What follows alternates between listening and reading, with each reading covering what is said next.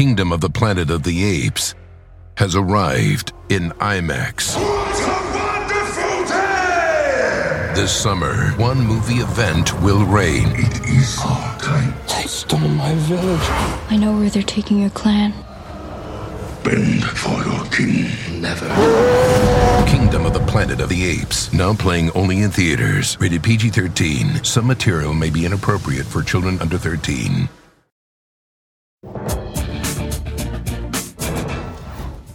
Tonight on The Readout. The person said, hey, you've just indicted two major allies of the president, Chris Collins, a Republican congressman from upstate New York, and Michael Cohen, the president's lawyer and fixer. And it's time to even things out by indicting a Democrat before the midterms. The bombshell new allegations from former U.S. Attorney Jeffrey Berman that Trump and William Barr wanted him to put his thumb on the scales of justice and go after Trump's political rivals. Also tonight, we have come to know Lindsey Graham as the most cravenly opportunistic politician in America. And that is saying a lot with Marco Rubio out there. And now, just 2 months after saying that states should decide on abortion, he is pushing for a federal ban. And Giuliani biographer Andrew Kurtzman joins me on Rudy's disgraceful descent. He was once called America's mayor, and now he's pretty much just a MAGA laughingstock. We begin tonight with new details on how Donald Trump ran his Department of Justice, which is exactly how he saw the governmental agency, as his. It's actually run by the U.S. Attorney General, but when said Attorney General is one William Barr, well, things get a little murky, don't they? Which brings us to Jeffrey Berman, the U.S. Attorney for the Southern District of New York, who Trump fired in 2020 after he refused Barr's request that he resign. A lot has happened since 2020, a lot. But you may recall, Berman's firing was a big deal. We're talking about an American president strong-arming a U.S. Attorney General to fire a prosecutor because he refused to obey and to twist his office for the president's political purposes, and therefore had to be snuffed out and replaced with a lackey who would. Let's just say we weren't the only ones likening the U.S. to a banana republic that day. Berman has a new book, Holding the Line. It is out today. And in it, he details his ouster, along with damning allegations that Trump sought to use the U.S. Attorney's Office in Manhattan as his own private law firm. One of the ways Berman alleges that the Trump Justice Department did that was to try to initiate criminal investigations or block them, depending on how Trump would benefit. The book describes how Barr suggested that the conviction of Michael Cohen, Trump's former attorney, be reversed, and that the DOJ pressured Berman's office to prosecute two Trump targets, former Secretary of State John Kerry and Greg Craig, a White House counsel under President Barack Obama. Craig is one of Washington's most powerful Democratic lawyers, and Trump wanted him to go down.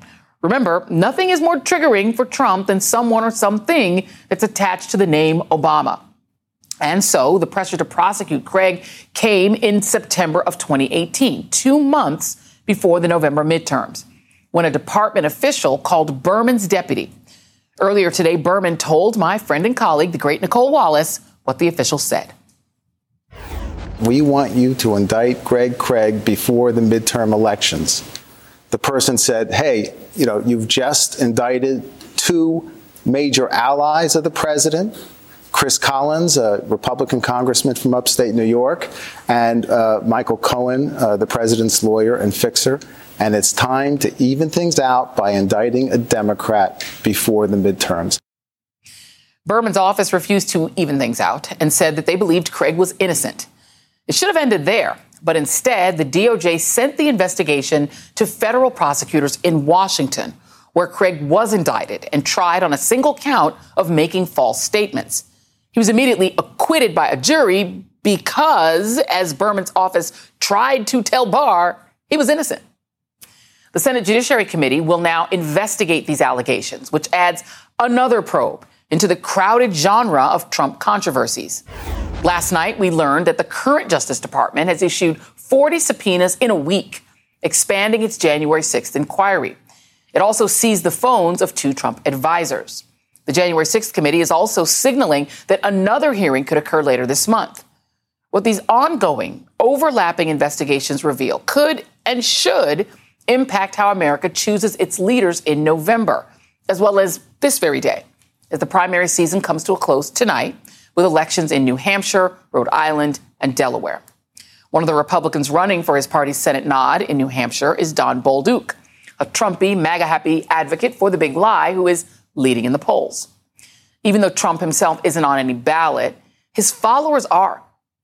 And until that pivotal day in November, the probes into January 6th and how Trump ran his DOJ will be impossible to ignore, raising the stakes of an election that could cost us, well, everything.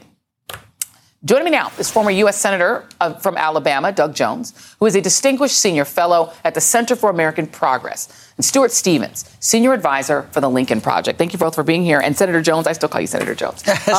You were a prosecutor, so you understand that the prime directive, obviously, is to do justice without fear or favor. What do you make of these allegations from Mr. Berman that essentially William Barr was using the DOJ as Trump's attack dog? Well, I think Donald Trump was using the DOJ through the Attorney General. That should come as no surprise. I mean, remember, Joy, that Jeff Sessions was forced out as Attorney General because he did the right thing by recusing himself in the Mueller investigation, and Donald Trump never led him over that. He always was after him. So from the very beginning of the Trump administration, the DOJ was seen by the White House as Donald Trump's lawyer, doing Donald Trump's bidding, attacking his enemies, supporting his friends. It really comes to no surprise. But I will tell you, for those of us on both sides of the aisle who have been involved with DOJ for many, many years, it was really a sad state of affairs. It's still sad to even read about it, to hear about it, because that is not the way. Justice Jackson one time said, all U.S. attorneys should always make sure that they don't do anything that is politically motivated. They don't have the appearance. DOJ doesn't investigate people. Right. They investigate crimes. Let me just, because you're absolutely right. Donald Trump is giving the orders. Barr is just following them. But I just want you to listen to what Mr. Berman had to say about Barr himself when he was on with Nicole Taylor. I think we should examine whether they followed their oath prior to the election. That's the inquiry that's important to me. And prior to the election, Barr did the bidding of the president, and he politicized the Department of Justice. And Barr couldn't have done what he did without the help of others in the Department of Justice. Bill Barr should have been standing in front of those magnificent doors of the Department of Justice, stopping political interference from entering. And instead, he was the chief architect of that interference. I mean, yes, Trump is calling the shots, but Barr was dancing to the tune. And you were considered at one point for Attorney General. I highly doubt that all of your history, your work as a civil rights lawyer, et cetera, that you would have taken an order from any president to do what Barr did. Absolutely not. Do you think that William Barr is corrupt? Oh, I'm not going to go with corrupt. I just think that there was a situation where he was in a position where he was Donald Trump was pushing everybody in his administration to do his bidding. I don't think Bill Barr did that. I voted to confirm Bill Barr. And I have also ultimately said it was one of 2 or 3 that if I could take back, I would, because it was pretty clear very soon afterwards that he was not going to represent the department. He was not going to be that independent voice that I thought would instill the integrity, but he would be doing the bidding. It was improper at the time. And as I think Mr. Berman said, what happened before the election is a completely different than what we see with Bill Barr afterwards, who is on his way out the door. Stuart, let me bring you in here, because the thing is that, there is this thing that Donald Trump does. He either finds people who are corruptible or he corrupts them. And it's hard to understand which it is. With Barr, though, he wrote a memo applying for the job, essentially saying, please, sir, put me in, coach. I'll save you from the Mueller probe. Outlined how he would do it in a memo. Got the job and came in and acted as the attack dog for the president of the United States, something Richard Nixon really wanted in his attorney general. It's the only other president who seemed to openly want that. Barr is now out on a rehabilitation tour, reputation renovation tour all over the place. And he went against Donald Trump trying to overthrow the election. So what do you make of his level of corruption or not? Well, first, let me give a shout out to Senator Jones. I'm a Senator Jones fanboy, and I hope next time there's an open primary for the Democratic nomination for president, he'll run. I'm dead serious. He would be a fantastic president. Look, I think Bill Barr is in a plea bargain with history now. He's trying to rewrite his position. I mean, look, I think with all these Trump people, there's a fundamental question, and that is, had Trump had won, or had they been successful in the coup early on, would they still be working for Trump? And there's every reason to believe that Bill Barr would still be there. And, you know, it's part of this complete moral collapse of the Republican Party. And what Trump has done is he's attacked the institutions of civil society, law enforcement, judiciary, the elections themselves. And as part of that, he finds people who are corruptible. You can argue whether or not I don't know where the difference is between being corrupt and acting like you're corrupt.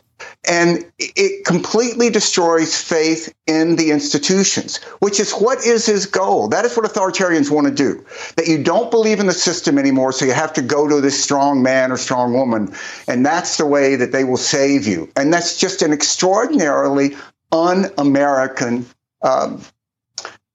movement. It's because we are about these institutions. That is what makes us different and makes us the world's longest acting democracy. You know, and what's frightening about it, I think, you know, let's just look at this is for my wonderful downtown Sterling Brown, my director. This is the number of people who are running who are election deniers. Out of 541 Republicans who are running for office, 199 have fully denied the legitimacy of the election. 62 have raised questions. 118 had no comment. Only 74 have accepted the results. I mean, you served in the United States Senate. What's frightening now is that you don't have a brand of Republican who can separate themselves from Trump. That there's no one who seems to have the moral strength to stand up to him left in the party. Even Mitch McConnell, they all take the knee. They all bend the knee. Joy, it seems to me that you've got three different genres of Republicans at this point. You do have a few people standing up, but they're few and far between. You've seen a couple of folks. Mitt Romney. On occasion. Sometimes, when he wants to. You know, Governor Hutchinson in Arkansas has said some things. Governor Hogan has said a few things. But then you've got what has been called lately the MAGA Republicans, who are just Donald Trump acolytes. They're going to follow that lead. They're going to do everything. And then there's this group in the middle, and it's a huge group. And they're quiet. And those are the enablers. And those are the folks that should be speaking out. We've seen so much coming from the January 6th committee. We've seen so much coming out of Mar-a-Lago that factually you cannot deny. Mm-hmm. But yet there is no, from this group of the enablers, there's no condemnation. There's no distance. There's nothing but kind of crickets, except when they need help. And those 199 or however many you said election deniers, that is a frightening number. Yeah. Because those people can win, mm-hmm. and people need to get out, and they need to understand that, and they need to get to the polls. Every election is the most important election, but this damn sure is going to be absolutely. I'm going to give you the last word on this, Stuart, because the question is there a path out? You know, and I think President Biden has really tried to light a path out. Like he's putting little candles down on the ground and saying, come with me if you want to live. Like if you want to still be a normal Republican, walk down this path and I'm going to segregate out the MAGA from you. And I just wonder if there's anyone left that will walk down it. Well, there's few and far between. And here's the test. Every Republican incumbent U.S. senator and every challenger who won the nomination for the U.S. Senate has said that they would support Donald Trump if he were the Republican nominee in 24. Yeah. What else do you need to know? Knowing everything that we know now, they still won't walk away from Donald Trump.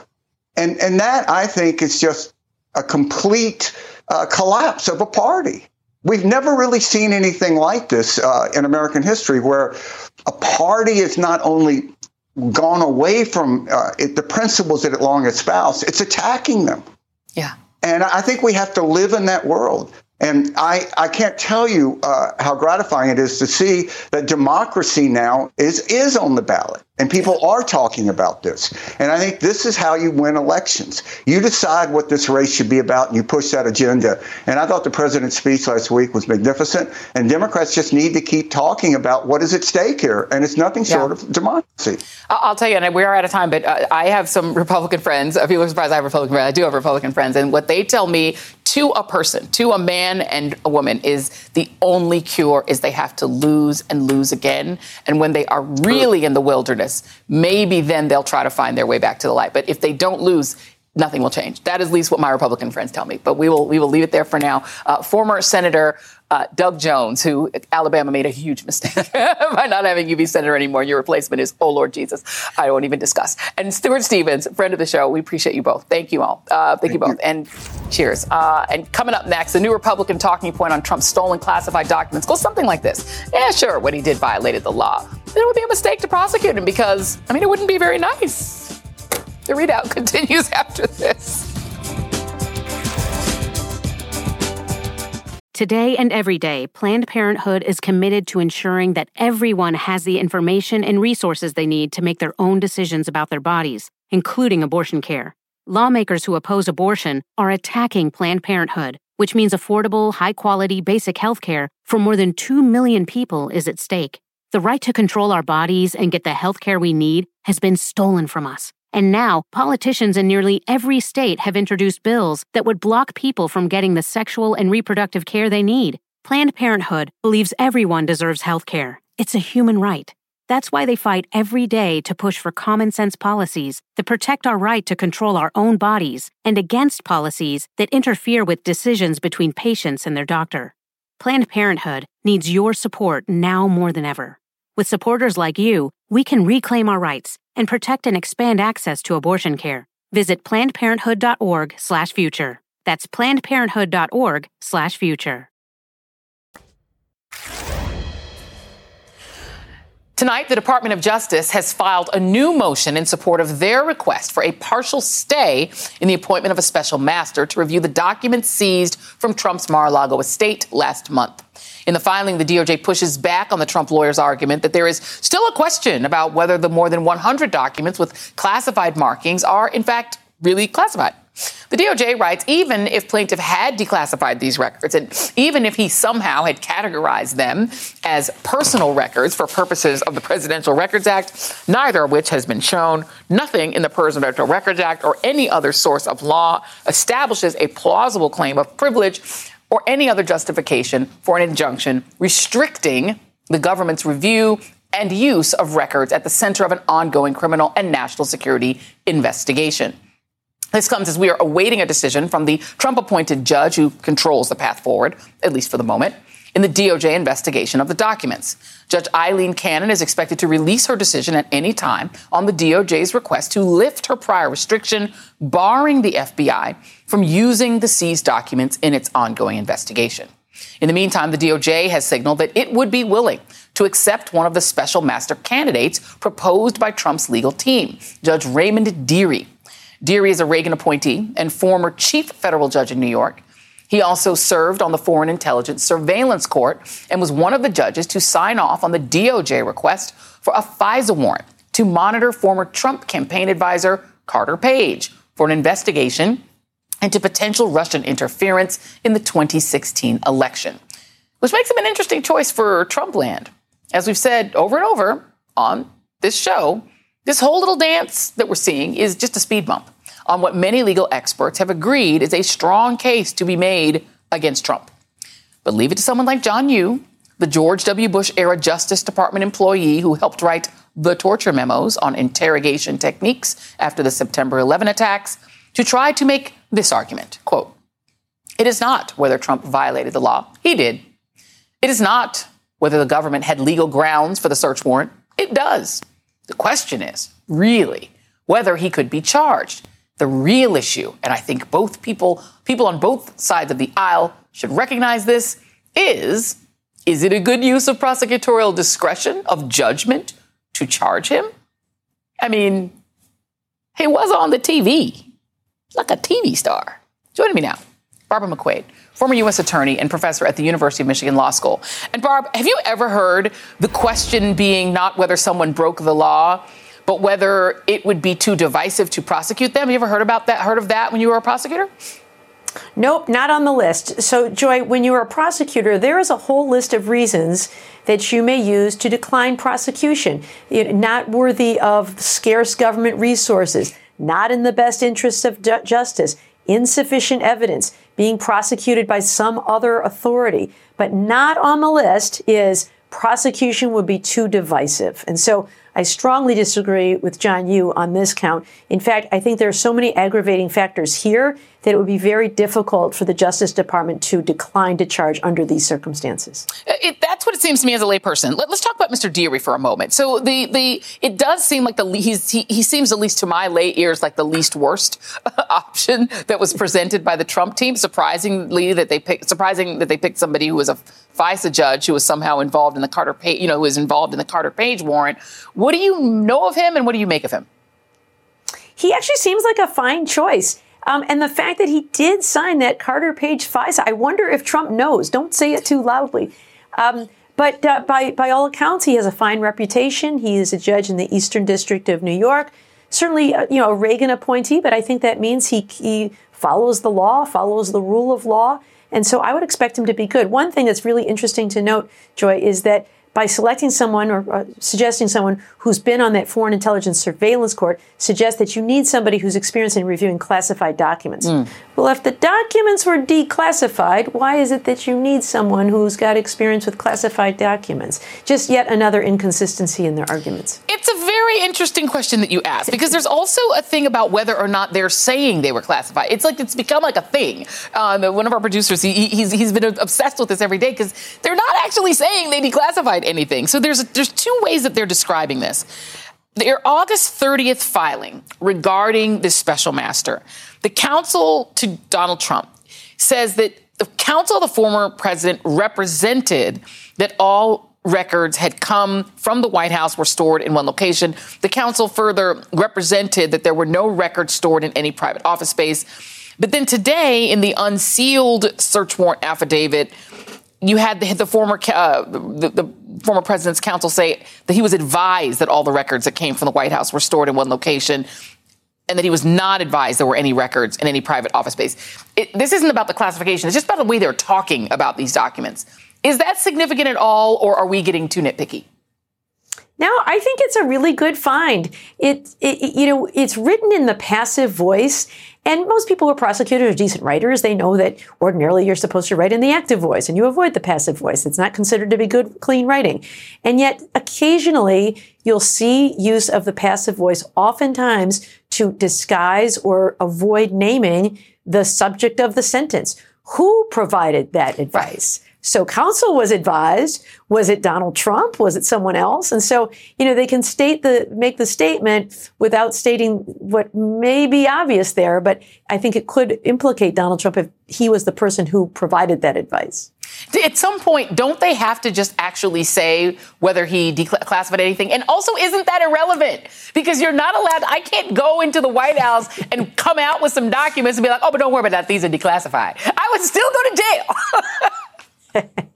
You're absolutely right. So, number one, it's irrelevant in this case, even if as former president or while he was sitting president, he had the power to declassify them. It's irrelevant in this case as a matter of law. And that's because the charges that they used for this search warrant do not require classified documents. The Espionage Act simply requires that they pertain to the national defense. So if this is about defense information, regardless of classification, it is a crime to willfully retain them from the government.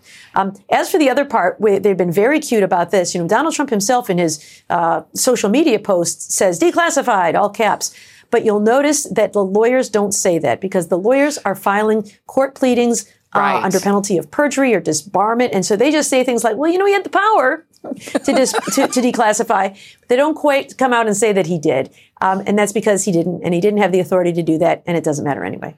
Because not everybody is Rudy Giuliani willing to take their law degree and throw it in the air and wave it like it just don't care and burn it in the in cinders. Nobody else wants to do that except maybe him. Barbara McQuaid, always a pleasure. Thank you very much. We appreciate you.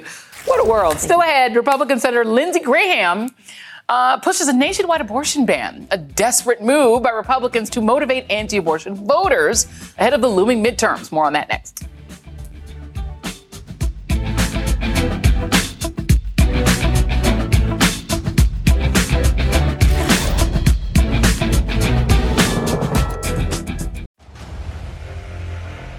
Kingdom of the Planet of the Apes has arrived in IMAX. What a wonderful day! This summer, one movie event will reign. It is our time. They stole my village. I know where they're taking your clan. Bend for your king. Never. Kingdom of the Planet of the Apes, now playing only in theaters. Rated PG-13. Some material may be inappropriate for children under 13. The living room is where you make life's most beautiful memories. But your sofa shouldn't be the one remembering them. The new life-resistant, high-performance furniture collection from Ashley is designed to withstand all the spills, slip-ups, and muddy paws that come with the best parts of life. Ashley high-performance sofas and recliners are soft, on-trend, and easy to clean. Shop the high-performance furniture in-store or online at ashley.com. Ashley, for the love of home.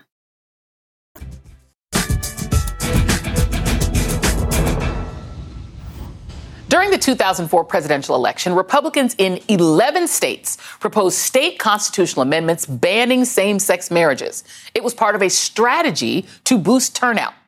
And it worked. Many voters say Democrats don't understand their moral values. Even some Democrats say it boils down to guns, God, and gays. Issues of faith and culture, especially important in the Midwest and South. The amendments passed overwhelmingly in all 11 states. But more importantly, it drew in thousands of socially conservative voters.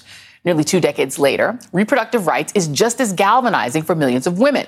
And Democrats are hoping that ballot measures on abortion rights drive up voter turnout. Last week, the Michigan Supreme Court cleared the way for the state's voters to decide if they want to enshrine reproductive rights in their state's constitution, a move that some believe will boost turnout for Democratic candidates in a number of statewide races.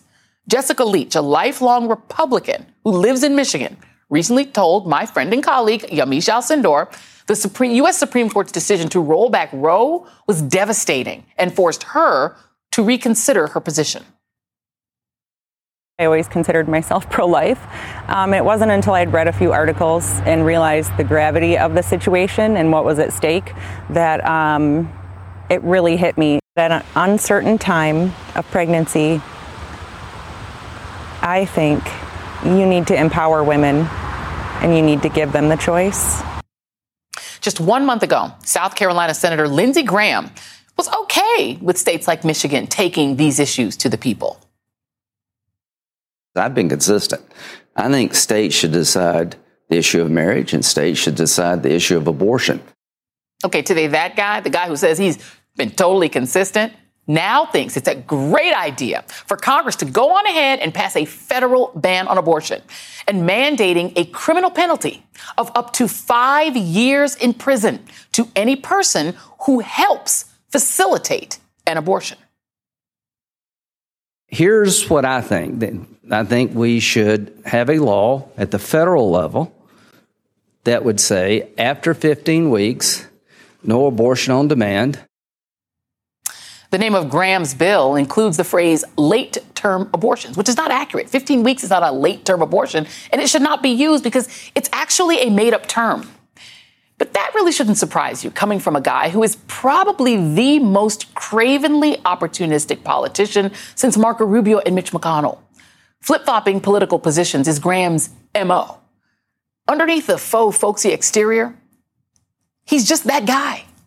Back in 2016, he famously told the American people to hold him accountable for blocking the nomination of Merrick Garland to the Supreme Court because it was too close to the election.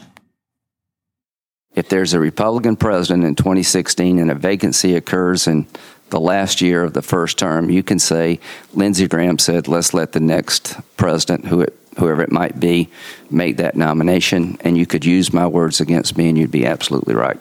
Mm-hmm. Now, fast forward 4 years and roughly 2 weeks before the 2020 election, Graham cleared the way for Justice Amy Coney Barrett because, quote, the rules have changed. Senior Republican aides tell the Washington Post that Graham's legislation and its House companion would be a top priority if Republicans take back the majority. Someone tell Senate Majority Leader Mitch McConnell, who had this to say about Graham's legislation. I think most of the members of my conference prefer that this be dealt with at the state level. Back in May, Mitch told USA Today that a national ban on abortion would be possible. I wonder what happened between then and now. Could it be the surge in women registering to vote? So just know that Graham's dangerous, ugly, desperation move is the most definitive evidence you are ever going to get that Republicans know that abortion, not inflation, not crime, abortion, will be the most important issue for voters in November, period. More on that next. What is at stake in this election and in the ballot referendum? Well, abortion and the right to be a full American citizen with agency over your body is on this ballot. They're concerned with how to get their kids back on track after they were kept out of school. And if you look at our crime rates in the past couple of years, it's just continued to rise, and why our businesses are being crushed by big government. That was Michigan Governor Gretchen Whitmer and her Republican challenger, Tudor Dixon, speaking to my pal, Yamiche Alcindor, disagreeing about the importance of reproductive rights to voters. Dixon, who is backed by Trump, is anti-choice and has said that rape victims find healing through having the baby of their rapist. Join me now, MSNBC political analyst and former Senator Claire McCaskill, and Yamiche Alcindor, NBC News Washington correspondent and moderator of Washington Week on PBS. I'm going to start with you. This is great work by you, Yamiche. Tudor Dixon is pretty unapologetically, completely anti-abortion. Full stop. But she does seem like she's running kind of a 1990s campaign. It's all crime and big government. Are you detecting on the ground in Michigan that there is a crime big government voter, that there are more crime big government voters that just when you're out there talking to folk in the world, or more voters who say women's reproductive rights and really our full citizenship is on the ballot?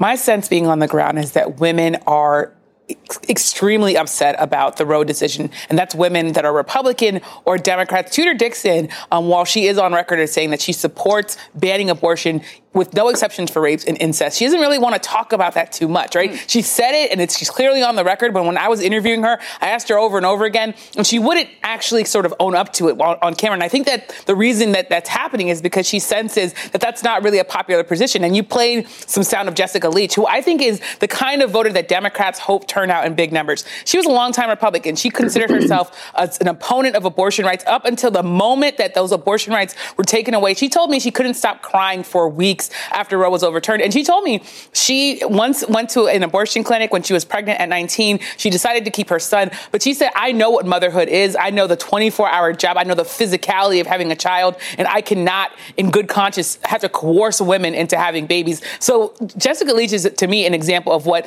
Michigan women all over the state are feeling. Of course, both sides are mobilizing, right? There's the referendum. There's now this hotly contested governor's race. So people are definitely trying to mobilize on their sides. But my sense is that this is definitely a top issue for voters. And Claire, to me, the giveaway is what Lindsey Graham is doing.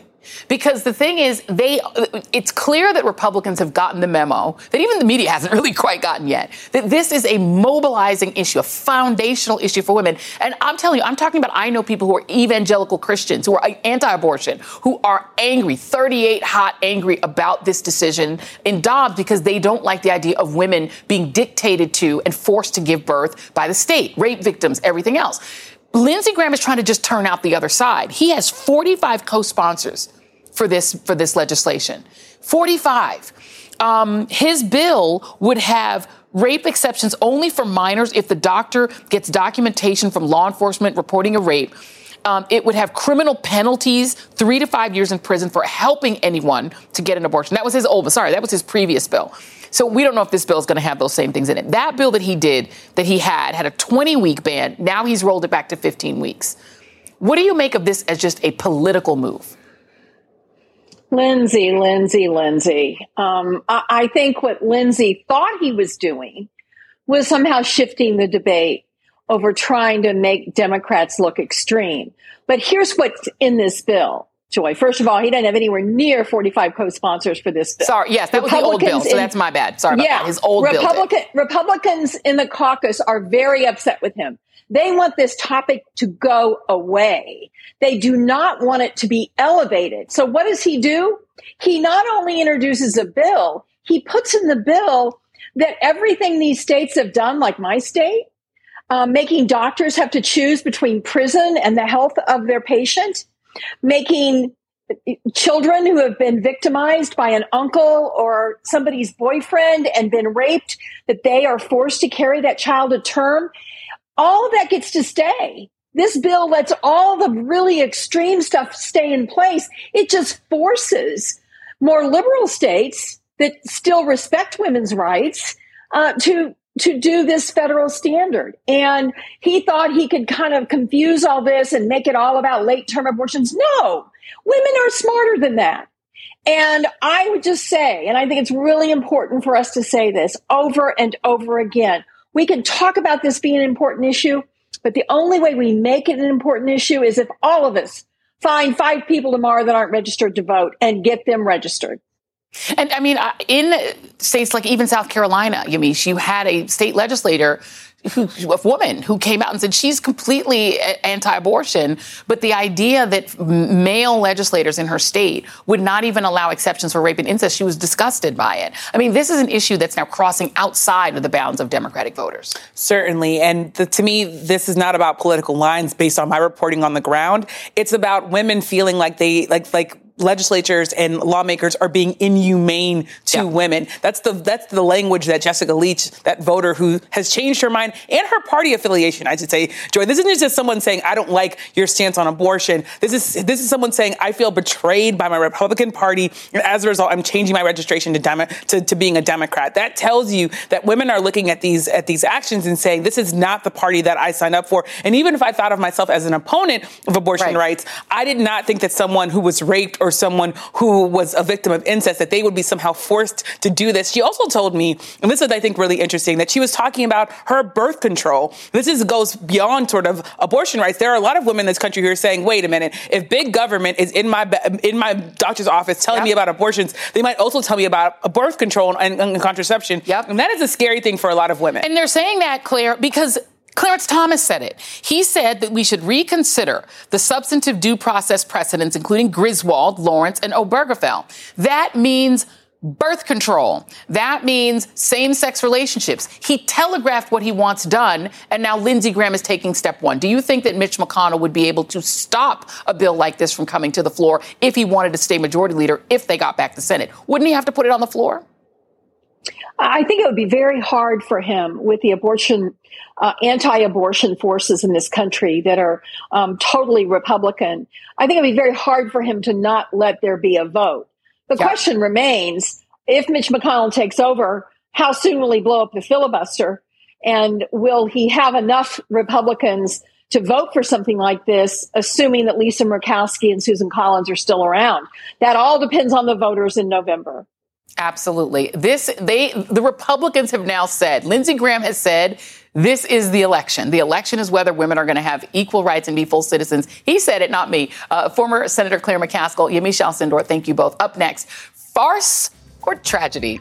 A new book takes us inside the public and private unraveling of Trump's last lackey, Rudy Giuliani. Its author, Andrew Kurtzman, joins me next.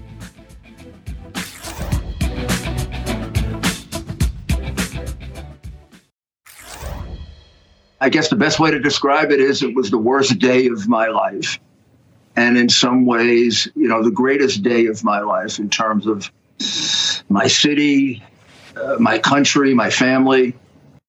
Well, Rudy Giuliani might be the only person in existence who's ever said that 9/11 was one of the best days of their lives. Joe Biden was spot on in 2008 when he said about Giuliani, quote, there's only 3 things he mentions in a sentence, a noun, a verb, and 9/11.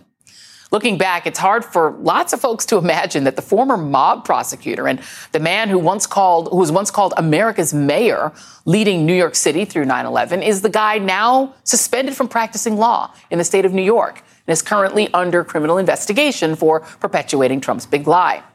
He's become a washed-up caricature who's brought us 4 seasons landscaping, black hair dye dripping down his face, and dress-up time as a feathered jack-in-a-box in The Masked Singer. In his new book, Giuliani, The Rise and Tragic Fall of America's Mayor, veteran New York City reporter Andrew Kurtzman described Rudy's descent as the result of a series of moral compromises made over the years as the temptations of power and money grew. There were any number of opportunities to do the right thing when he did the opposite. By the time he reached an advanced age, all those compromises left him an empty vessel filled with a desire for power and little more. Andrew Kurtzman joins me now. Thank you for being here. And, you know, it is interesting. Your career covering Rudy Giuliani begins in 1992. I, at the time, had just graduated college and was living in New York and had the most horrific experience living in Giuliani's America. He seemed to me to be a hostile, awful man who was started off his career with this riot of police officers on the Brooklyn Bridge to try to oust David Dinkins, where they were screaming the N-word, et cetera, at the black mayor. How did he develop a reputation as something other than malevolent? Because he definitely seemed, at least to my young black girl mind at the time, to be malevolent. How did he develop this sort of beloved image? Well, thank you for having me, Joy. I think the answer to your question is New York was desperate. We were in a desperate situation. The city was going broke.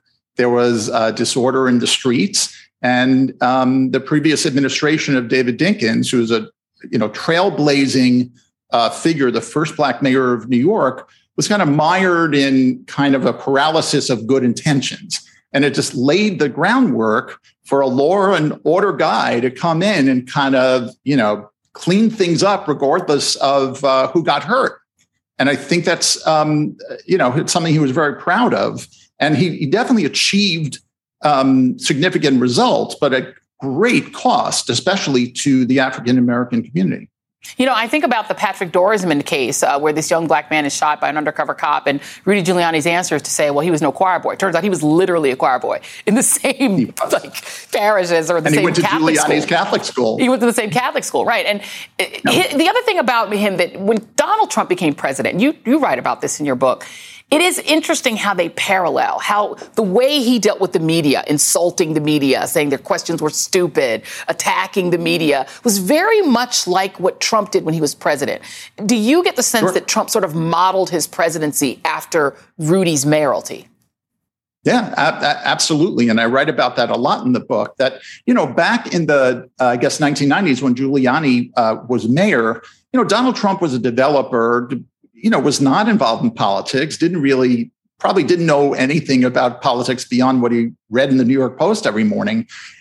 Rudy Giuliani was a role model, a political role model. He was bombastic. He was, sadistic with his adversaries. He was blunt spoken. And it was, it made a big impression upon Trump. And when I spoke to White House staffers, to a person, they said that Donald Trump spoke about Rudy Giuliani in a tone that he reserved for just him, that they never heard him speak about anyone with such respect, right? And, they also believed that Giuliani was a role model for Trump. And of course, the relationship changed dramatically after Giuliani's flame out in the 2008 presidential race. He lost that in humiliating fashion, walked away with just one delegate, and he was kind of lost in the wilderness and doing LifeLock commercials, and his consulting business fell apart. His trip back to relevance was Donald Trump, and it involved kind of Trump being the alpha and Giuliani being kind of, his employee.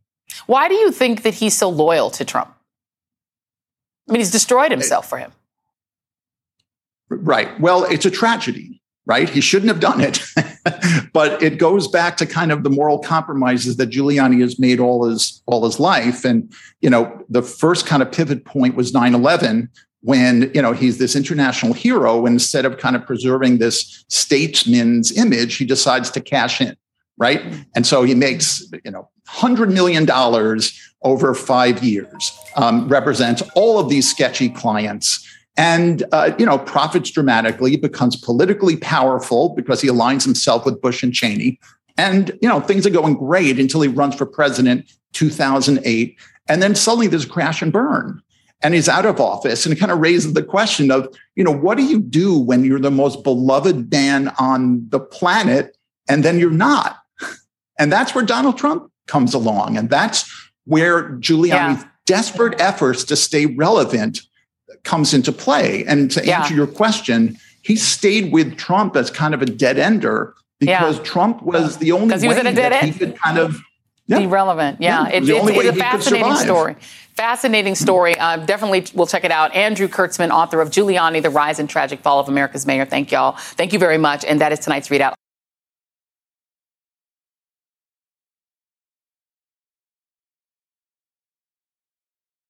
The living room is where you make life's most beautiful memories. But your sofa shouldn't be the one remembering them. The new life-resistant, high-performance furniture collection from Ashley is designed to withstand all the spills, slip-ups, and muddy paws that come with the best parts of life. Ashley high-performance sofas and recliners are soft, on-trend, and easy to clean. Shop the high-performance furniture in-store or online at ashley.com. Ashley, for the love of home.